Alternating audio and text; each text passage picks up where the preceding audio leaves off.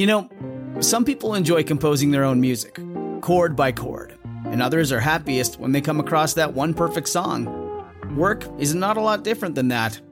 Whether you prefer building your own workflow or using a pre-made template, with Monday.com, you and the team can work in a way that's comfortable for everyone. Tap the banner to go to Monday.com and build your own amazing workflow, or find an awesome template. No judgment. Introducing Bluehost Cloud, ultra-fast WordPress hosting with 100% uptime. Want a website with unmatched power, speed, and control? Of course you do. And now you can have all three with Bluehost Cloud, the new web hosting plan from Bluehost. With 100% uptime and incredibly speedy load times, your WordPress websites will be dependable and lightning fast on a global scale. Plus, your sites can handle even the biggest traffic spikes without going down or lagging. And with Bluehost Cloud, you get 24/7 WordPress priority support, meaning you're connected to WordPress experts anytime you need them. Not to mention, you automatically get daily backups and world-class security. So, what are you waiting for? Get Bluehost Cloud today by visiting Bluehost.com. That's Bluehost.com.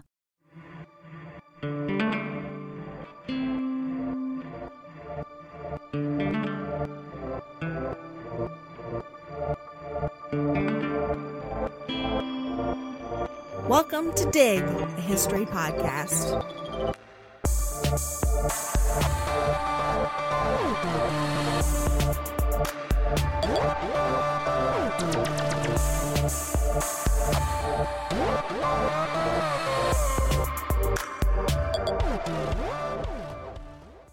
Hello, dear listeners. Elizabeth here. Today we have a very special episode for you. This whole show was written and researched by one of our amazing interns, Olivia Lange. Olivia is a senior at SUNY Brockport, and this episode is based on a research paper that she wrote while taking a course with me. She's also been busy building some of our lesson plans, so please check those out in our educators section at digpodcast.org. As always, the majority of our episodes are based on research by historians. Please go to our website for full bibliographies and transcripts. Now on to the show. They take your very lifeblood, they take our children's lives, take fathers away from children, and husbands away from wives. Oh, miner, won't you organize wherever you may be, and make this a land of freedom for workers like you and me. Most people, when thinking about coal mining songs, likely think about Loretta Lynn's 1970s song, Coal Miner's Daughter. Born in Kentucky in the 1930s, Lynn sings about what it was like to grow up a coal miner's daughter. Her father worked for a poor man's dollar while her mother stayed home looking after the children and performing household chores. But, as Lynn states, the family did not complain because they shared an abundance of love with one another. Lynn's song provides a romanticized version of the lives of women in coal mining families. Her song is true to her, but it does not provide a universal narrative of Depression-era wives and daughters in Kentucky. To find out more about the everyday lives of women in coal mining families, we must look at the songs of less popular female Appalachian singers from the 1930s. One such place to look is Depression-era Harlan County, located in the southeast corner of Kentucky, situated within a valley between the Pine and Black Mountains on the Virginia-Kentucky border. In the early spring, the dogwood, sarvis, and redbud trees bloomed along the dirt pathways that ran up the mountain, and climbing roses grew along the gates and fences of farmhouses. However, the political landscape of Harlan County, beginning in the spring of 1931, did not reflect the beauty of the physical space. As the Great Depression swept the nation, freight prices rose, disrupting Harlan's steady industrial progress. In 1929, the Harlan miners produced $24 million worth of coal, and in 1931, only $13.5 million. That year, annual wages dropped from $1,235 to $749. The decrease in wages, unemployment, and irregular employment caused, quote, poverty, hunger, and disease. Nearly 4,000 miners working and living in Harlan County, Kentucky, lost their jobs in the Great Depression. Those that kept working made less than 80 cents a day and only worked select days out of the month.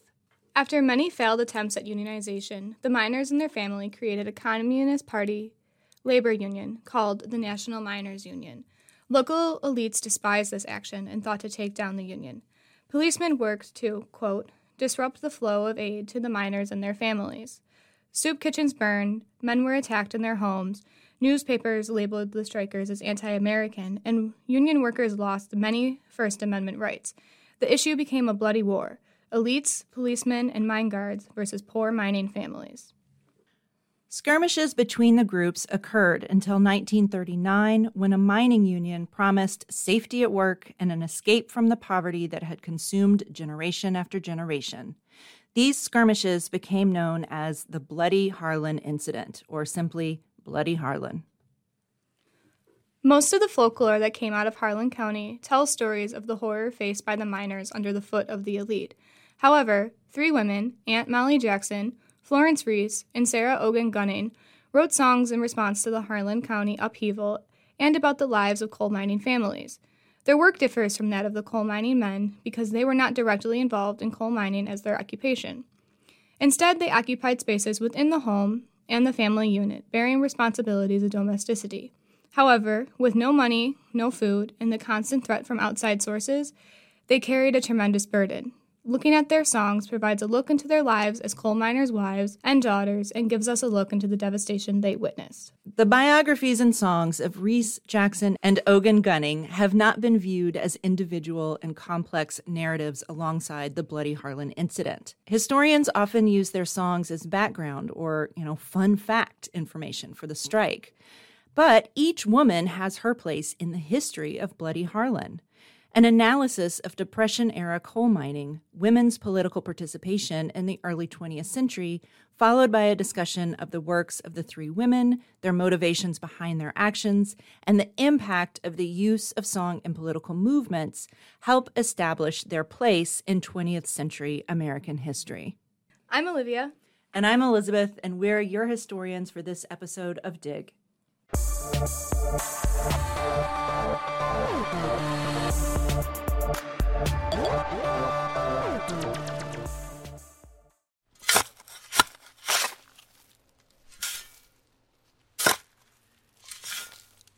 In her piece, Gender Issues and Organized Labor in the 20th Century American South, Mary E. Fredericks discusses women's roles in organized labor strikes.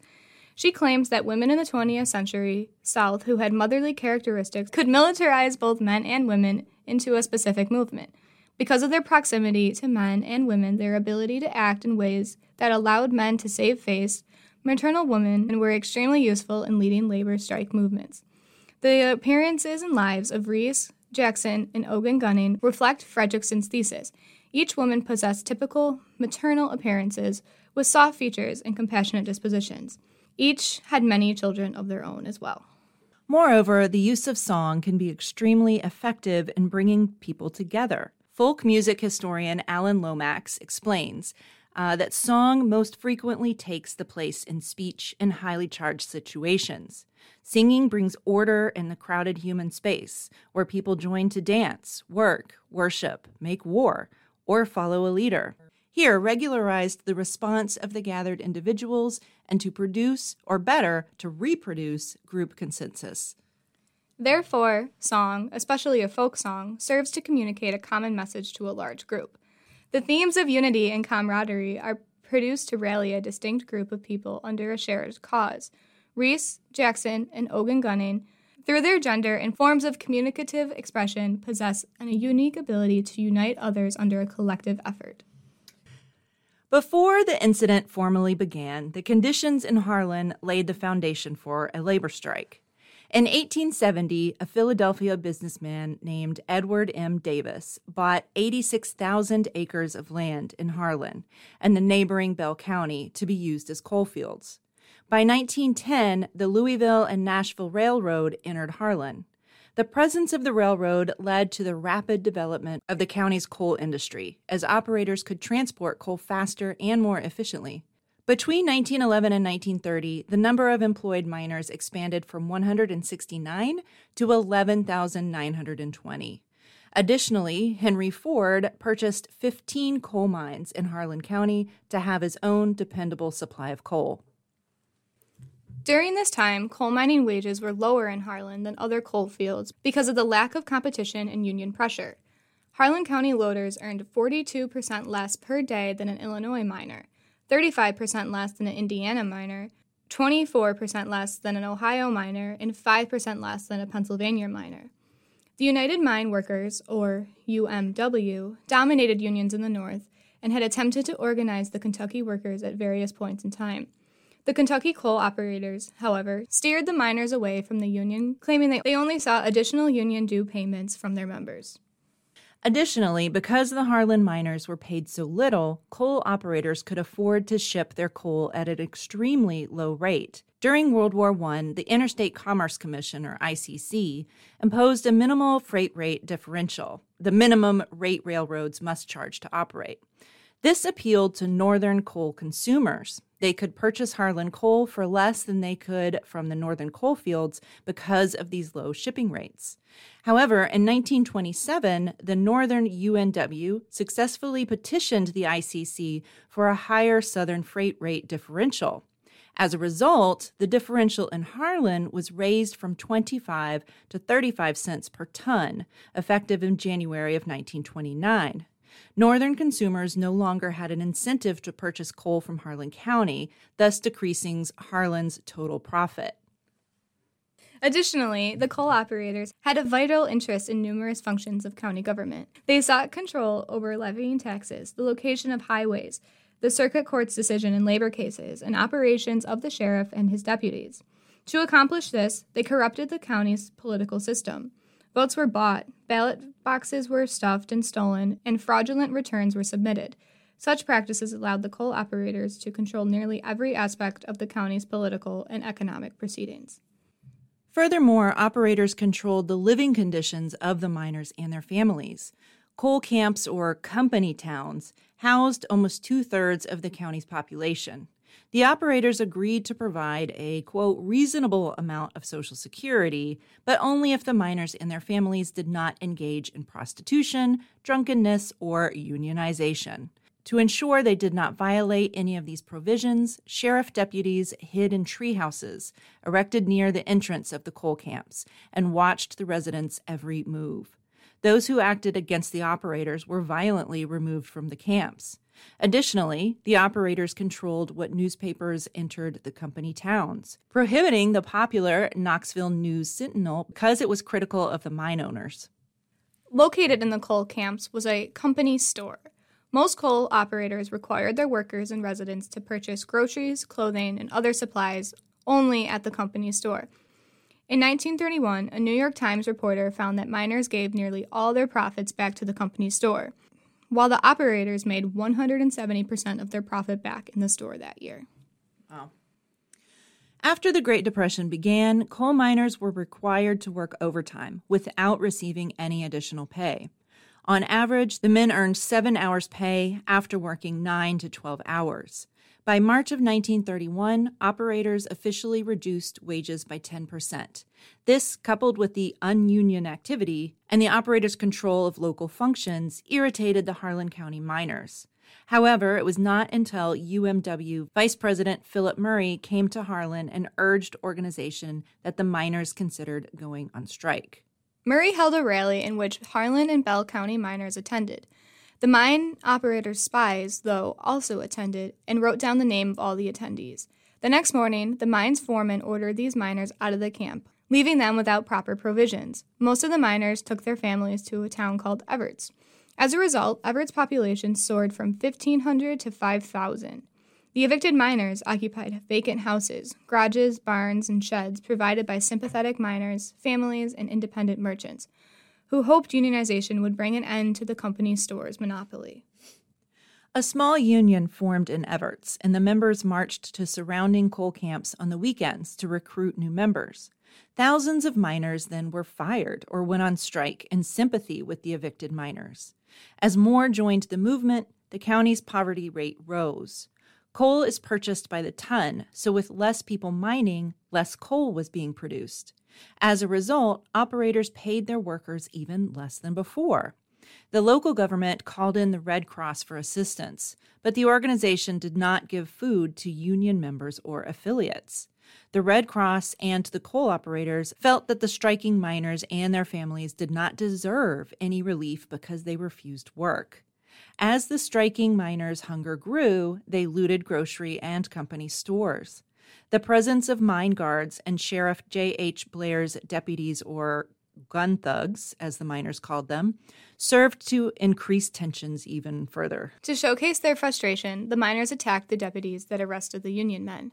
However, on May 5, 1931, the miners instigated what became known as the Battle of Evarts. Attempting to stop a group of mine guards from transporting miners' personal effects out of the town, a group of 75 miners stormed and fired upon the company vehicles. The miners shot and killed the drivers of 3 cars leaving the town. J.H. Blair sent deputies to Evarts, ordering them to arrest any men bearing arms. Anarchy continued through the town as the miners tore through in search of the gun thugs. Thousands of shots were fired. Many of the miners were left to bleed out. The Battle of Evarts reflected the miners' frustration and desperation. Their families were starving, the coal operators refused to recognize the Union, and the deputies abused the power given to them. After the Battle of Evarts, only Harlan miners joined the strike. Within 1 week, 5,800 miners went on strike, leaving less than 1,000 working. These striking miners united under the communist-led National Miners Union, or NMU. For the remainder of the decade, town elites believed unionization was synonymous with violence. Miners continued to fight for the recognition of their union, while coal operators and local government officials ignored their pleas. The number of miners murdered by the mine guards or sheriff's deputies remains unknown. However, we have the records and experiences of those who lived through the strike and terror to gain insight on what happened in Harlan and how it affected the common people. Florence Reese's song, Which Side Are You On?, quickly became the anthem to the Union movement in Harlan County. She was inspired to write the piece after the deputy sheriff ransacked her home in search of her husband, Sam. In anger, she ripped a sheet out of her calendar and wrote the lyrics for Which Side Are You On? Come all you poor workers, good news to you I'll tell, how the good old Union has come in here to dwell. Which side are you on? Which side are you on? We're starting our good battle, we know we're sure to win, because we've got the gun thugs looking very thin. Which side are you on? Which side are you on?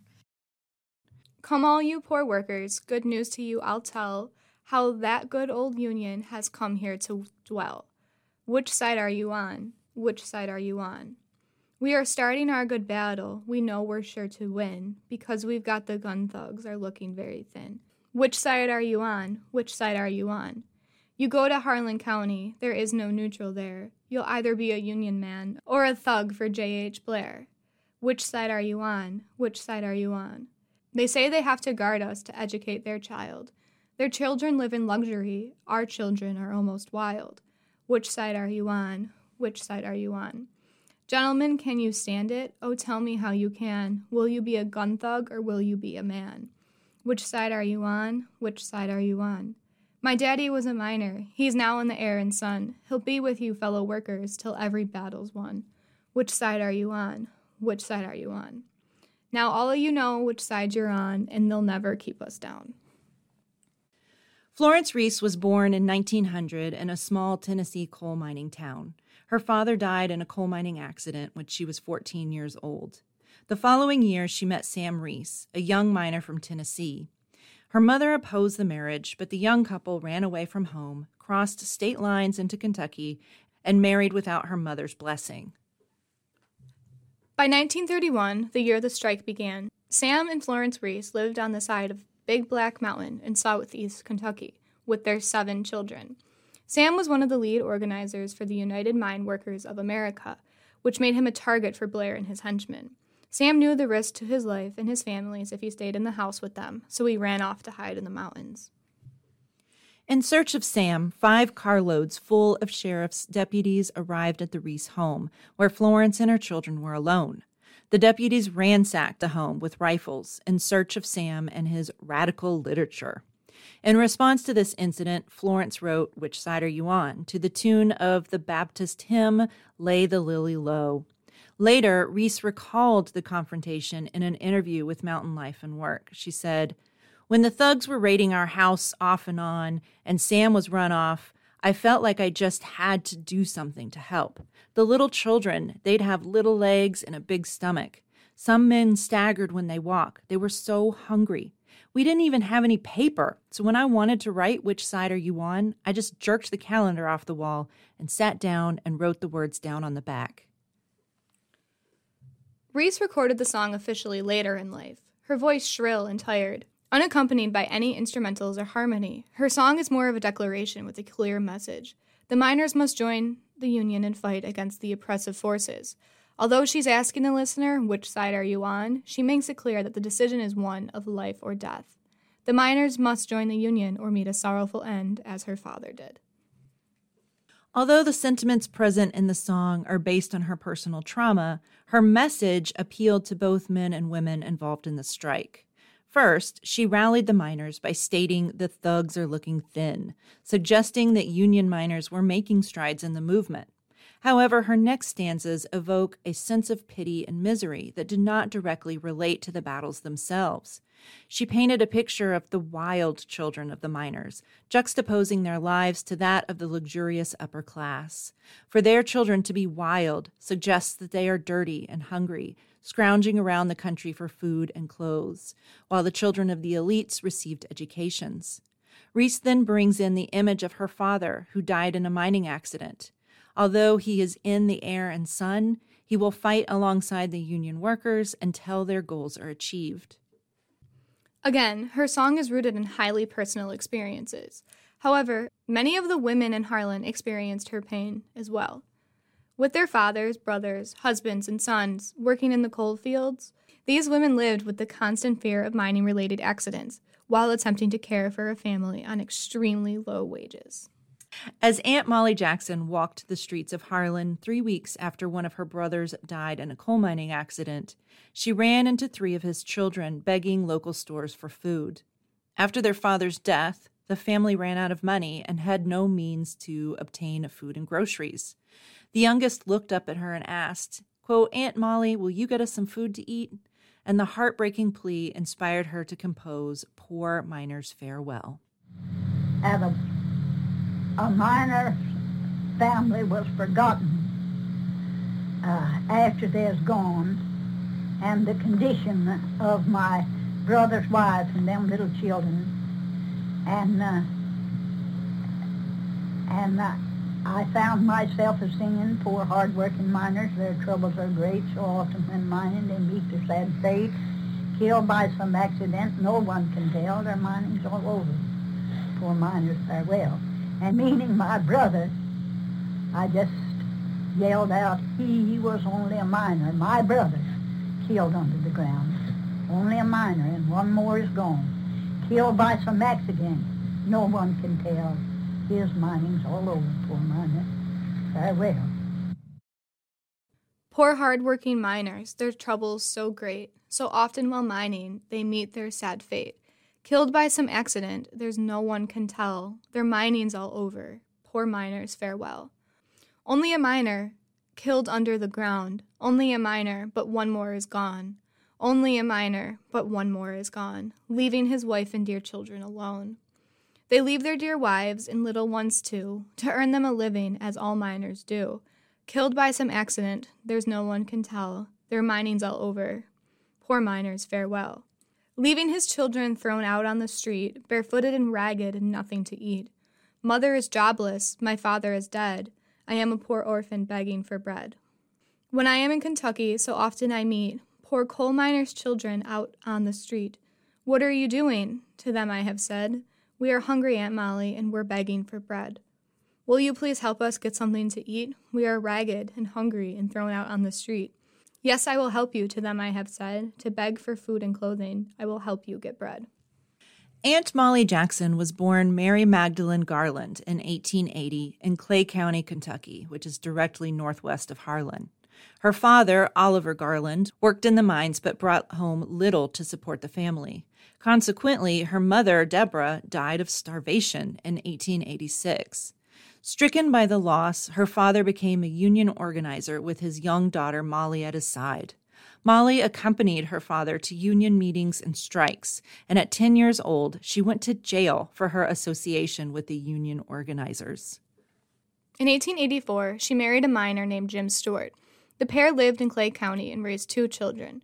She worked as a midwife in Clay County for 10 years before moving to Harlan. Aunt Molly and her husband moved to Harlan in 1908, where she continued to work as a midwife, while he worked in the mines. In 1917, Jim Stewart died in a slate fall in the mines. Later, she remarried another miner named Bill Jackson. During the strike of 1931, Aunt Molly continued to work as a midwife, eventually delivering over 800 babies. Unfortunately, in a 3-month period in 1931, 37 children died in her arms as she attempted to nurse them to health. She blamed cholera, famine, flux, stomach trouble, all brought on by undernourishment. Aunt Molly claimed that families that were out of work only received beans fried in lard from the Red Cross, if they received anything at all. The Red Cross did not provide parents with baby's milk or food products that an infant's stomach could easily digest. 20 years later, she claimed she could, quote, still hear the hungry children cry. Meanwhile, separate mining accidents blinded her husband and brother, and another accident killed another one of her brothers. Her personal experience and heartache not only inspired her songs, but they also radicalized her political views. Communist group leader Theodore Dreiser, just back from a winter visit in the Soviet Union, took an interest in Aunt Molly in November of 1931. Dreiser sought individual testimonies from Harlan residents to develop the National Committee for Defense and Political Prisoners led by the Communist Party of the United States. After she provided the information above, Dreiser invited Aunt Molly to raise funds for miners across 38 states. The tour took her to New York City, where she was exposed to more members of the radical left. In this group, she met folk singers and song collectors like Woody Guthrie and Pete Seeger, who learned and performed her songs. Like Reese, Aunt Molly's songs are founded on the events and devastation she witnessed in Clay and Harlan counties. Her experiences may seem extreme and individualized, but her work spoke to hundreds of wives and daughters suffering the same heartaches. For every woman who lost a father, brother, or son, the coal operators viewed him as only a miner with little to offer but his ability to serve the coal mining system. But to the women and children in his life, he was not only a miner. He was a father, a husband, a brother, a son, and his departure from the world left them to suffer at the hands of the coal operators. Sarah Ogan Gunning differs from the other 2 women because she did not start writing her songs until 1936, long after leaving Harlan. Stricken by heartbreak and suffering after her husband's death, she wrote, "Come All You Coal Miners." Come all you coal miners, wherever you may be, and listen to a story that I'll relate to thee. My name is nothing extra, but the truth to you I'll tell. I am a coal miner's wife, I'm sure I wish you well. Coal mining is the most dangerous work in our land today, with plenty of dirty slaving work and very little pay.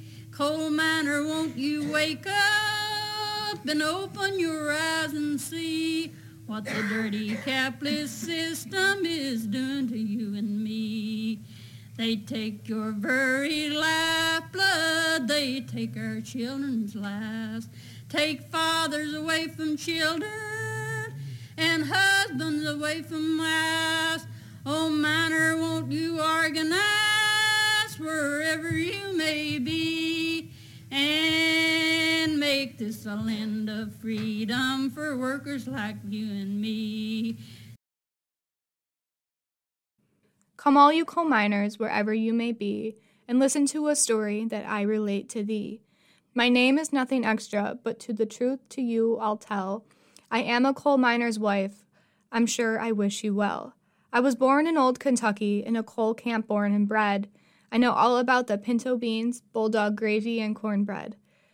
And I know how the coal miners work and slave in the coal mines every day, for $1 in a company store, for that is all they pay. Coal mining is the most dangerous work in our land today, with plenty of dirty slaving work and very little pay.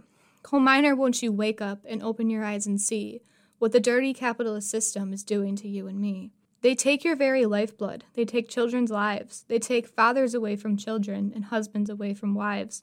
Oh, miner, won't you organize wherever you may be and make this land of freedom for workers like you and me? Dear miner, they will slave you till you can't work no more, and what you'll get for your living but $1 in the company store. A tumble-down shack to live in, snow and rain pours in the top.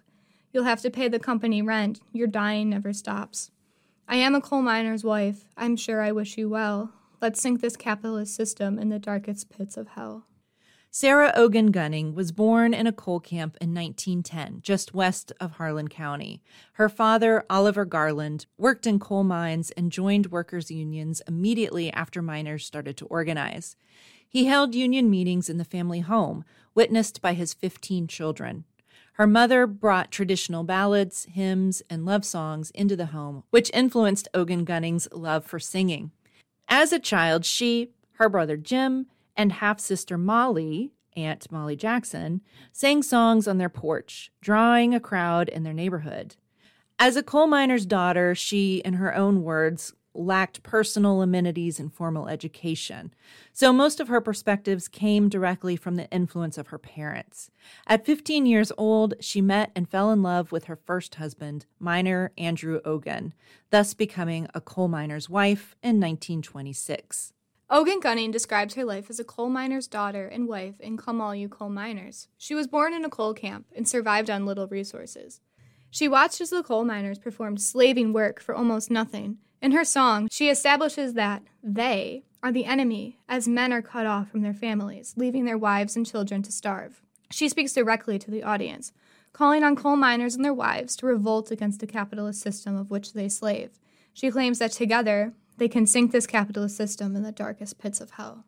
By the time the strike hit in 1931, Andrew and Sarah Ogun had 2 children. The younger of the 2, a baby girl, died of starvation. Sarah recounted the incident in her song, I Hate the Capitalist System. It goes, I had a blue-eyed baby, the darling of my heart, but from my little darling her mother had to part.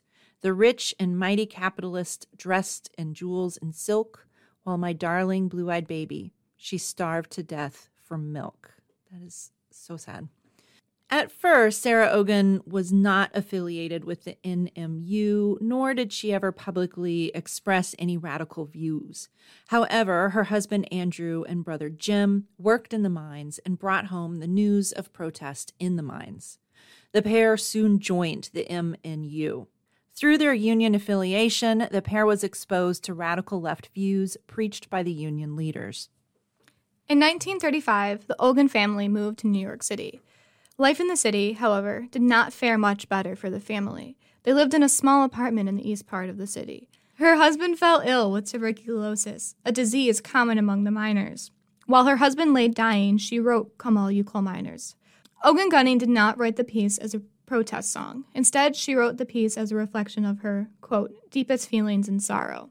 She is explicit and raw in her imagery, leaving little to the imagination. Her voice in her 1967 recording sounds hollow and dry as she reflects on the painful memory. Not all the folk songs that came out of Harlan County reflected the sentiment of Reese Jackson or Ogun Gunning. This piece, titled Harlan County Blues, written by a man named George Davis, shared a loose episodic account of a single event. Although his song is deeply personal, as it includes the names of the targeted Union men, it contains a sense of sarcasm and humor. Whereas the women intensely shared their thoughts and observations, Davis attempts to make light of the situation. A bunch of fellers the other day over Harlan went. They told me about the fun they had, all the time in jail they spent. Most of the fellers were like me, who didn't go along. If you want the story, boys, just listen to this song. You didn't have to be drunk, they said, to get thrown in the can. The only thing you needed was just to be a Union man. None of the boys did like it much. They said they's treated bad. They took their knives or pocketbooks or anything they had. They throwed Bill Wheeler in the can with all his poison gases. He had no money to pay a fine, so they just took his glasses. Then Kelly said, "You can't do this to me," when they came to get his name. "The hell they can't," the jailer said. "You're in here just the same." Walter, he's a funny chap. With me, you'll all agree. He wants someone to hold him whenever he gets on a spree. Delmos, he went down the street to a restaurant was bent when two fellers picked him up, and to the jail he went. Put Bill Sheets in the jailhouse for reckless walkin', so they say. They can't hold old Bill for that, 'cause he always walks that way. Sam Ward went to the jailhouse, and the jailer twirled his keys. Sam said, "Mr. Jailer, now won't you listen, please?" Everything grew quiet, boys. You couldn't hear a sound. "Turn 'em out," Sam Ward yelled, "or I'll turn this jail around." When they all was freed again, you could hear them all take on. Just think of the fun that we'd missed if we hadn't come along. Then our president asked our vice, "How'd you get along so well?" And Taylor Cornett laughed and said, "Well, I was drunk as hell." Lord Baker went over there to dodge the jail he did. He said they all stayed out of jail. Lloyd Baker went over there to dodge the jail he did. He said they'd all stay out of jail if they kept their buttons hid. Now my song is ended, and I hope no one is sore. If there is, then please speak up, and I won't sing no more. Well, a bunch of fellas the other day now or to Harlan went. They told me about the fun they had, all the time in jail they spent. Well, most of the fellas were like me who didn't go along. But if you want their story, boys, just listen to this song. Well, you didn't have to be drunk. He claims the arrested crowd had quote-unquote fun in the jail, making it seem like their reasons for being in jail were trivial and frivolous. Davis claims that the men were only guilty because of their union affiliations. He does not discuss the strike, starvation, or violence that plagued the county.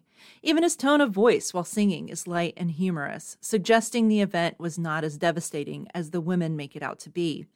Also, in contrast to his feminine counterparts, Davis does not mention anything about the effects the incident had on the women and children of the arrested men. Likewise, Jim Garland, brother of Ogun Gunning and half-brother of Jackson, wrote The Death of Harry Sims, a song that tells the story of a 19-year-old union organizer's death.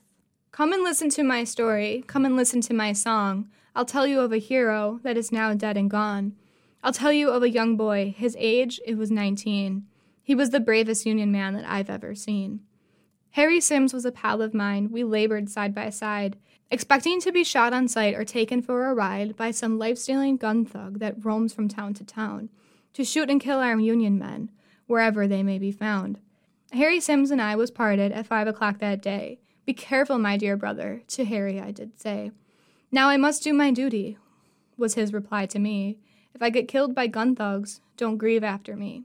Harry Sims was walking up the track that bright sunshiny day. He was of youth of courage, his steps light and gay. He did not know the gun thugs was hiding on the way to kill our brave hero on that bright sunshiny day. Harry Sims was killed on Bush Creek in 1932. He organized the miners into the MMU. He gave his life in struggle. 'Twas all that he could do. He died for the Union. He died for me and you. The thugs can kill our leaders and cause us to shed tears, but they cannot kill our spirit if they tried a million years. We have learned our lesson. Now we all realize a union struggle must go on till we are organized. The song lays the event out quite clearly. Gun thugs killed Harry Sims as he walked home from work in 1932. Sims was born to a Jewish family in Connecticut, but moved to Kentucky to organize with the Communist Youth League and the NMU. Because of his kindness and courage, he won the respect of the NMU and their families, and eventually served as a leader in the organization. A mine guard named Arlen Miller shot Sims in the abdomen and left him for dead. The next day, his body was found beside the train tracks, clear that he'd bled out. His body was sent back to New York City with a red flag draped over his coffin. Unlike Harlan County Blues, the death of Harry Sims speaks out to the devastation that took place in Harlan County. Jim Garland sought to immortalize the noble and heroic character of Sims. Again, the song is meaningful and significant, but it only shares the specific story of one Union man. The piece gives no mention to his direct family members or those he left behind. Despite the popularity of their songs among the folk circles in New York, Florence Reese, Aunt Molly Jackson, and Sarah Ogan Gunning died with nothing. They lived in poverty. Jackson and Ogan Gunning in New York, and Reese in Tennessee. Leaders of the folk revival, like Woody Guthrie and Pete Seeger, performed and recorded their songs and made a profit while doing so. Florence Reese, Aunt Molly Jackson, and Sarah Ogan Gunning's power to communicate, organize, and inspire is known to few outside of the miners and their families. Even the two principal books used for this project, Which Side Are You On by John Heavener and Only a Miner by Archie Green, phrases devised by Reese and Jackson respectively, neglect to discuss the women and their impacts in detail. Heavener's Which Side Are You On examines Reese on 2 out of 216 pages. Likewise, Green discusses Jackson on 11 out of 500 pages. Their songs are more than rallying cries or catchy tunes. They represent an ignored narrative and a complex history. Their experiences reflect that of thousands of women that witnessed the devastation in Harlan. Husbands, fathers, and brothers suffered at the hands of the capitalist elite, while women and children starved. Florence Reese, Aunt Molly Jackson, and Sarah Ogan Gunning share with us their pain, opinions, and desires for all affected by the labor strike. Their songs reveal the powerful forces that drive the feminine spirit and the ability of women to demand change in an otherwise male-dominated movement. Thank you for letting me present my research to you, and thank you for listening. All right, that'll do it for this episode. Thanks so much for all of your support. If you're not yet a Patreon supporter, please head over to patreon.com/digpodcast for show notes, transcripts, bibliographies of this episode and all of our episodes. Head over to digpodcast.org. You can follow us on Instagram, Facebook, Twitter, dig_history. Thanks for listening, and we'll see you next time. Bye. This podcast was produced by the historians of Dig, Elizabeth Garner-Mazurek, Sarah Hanley-Cousins, Mercer Rhodes, and me, Averill Earls. You can find show notes and further reading at digpodcast.org. Thanks for listening. This is the story of the one. As head of maintenance at a concert hall, he knows the show must always go on. That's why he works behind the scenes, ensuring every light is working, the HVAC is humming, and his facility shines. With Grainger's supplies and solutions for every challenge he faces, plus 24/7 customer support, his venue never misses a beat. Call quickgrainger.com or just stop by. Grainger, for the ones who get it done.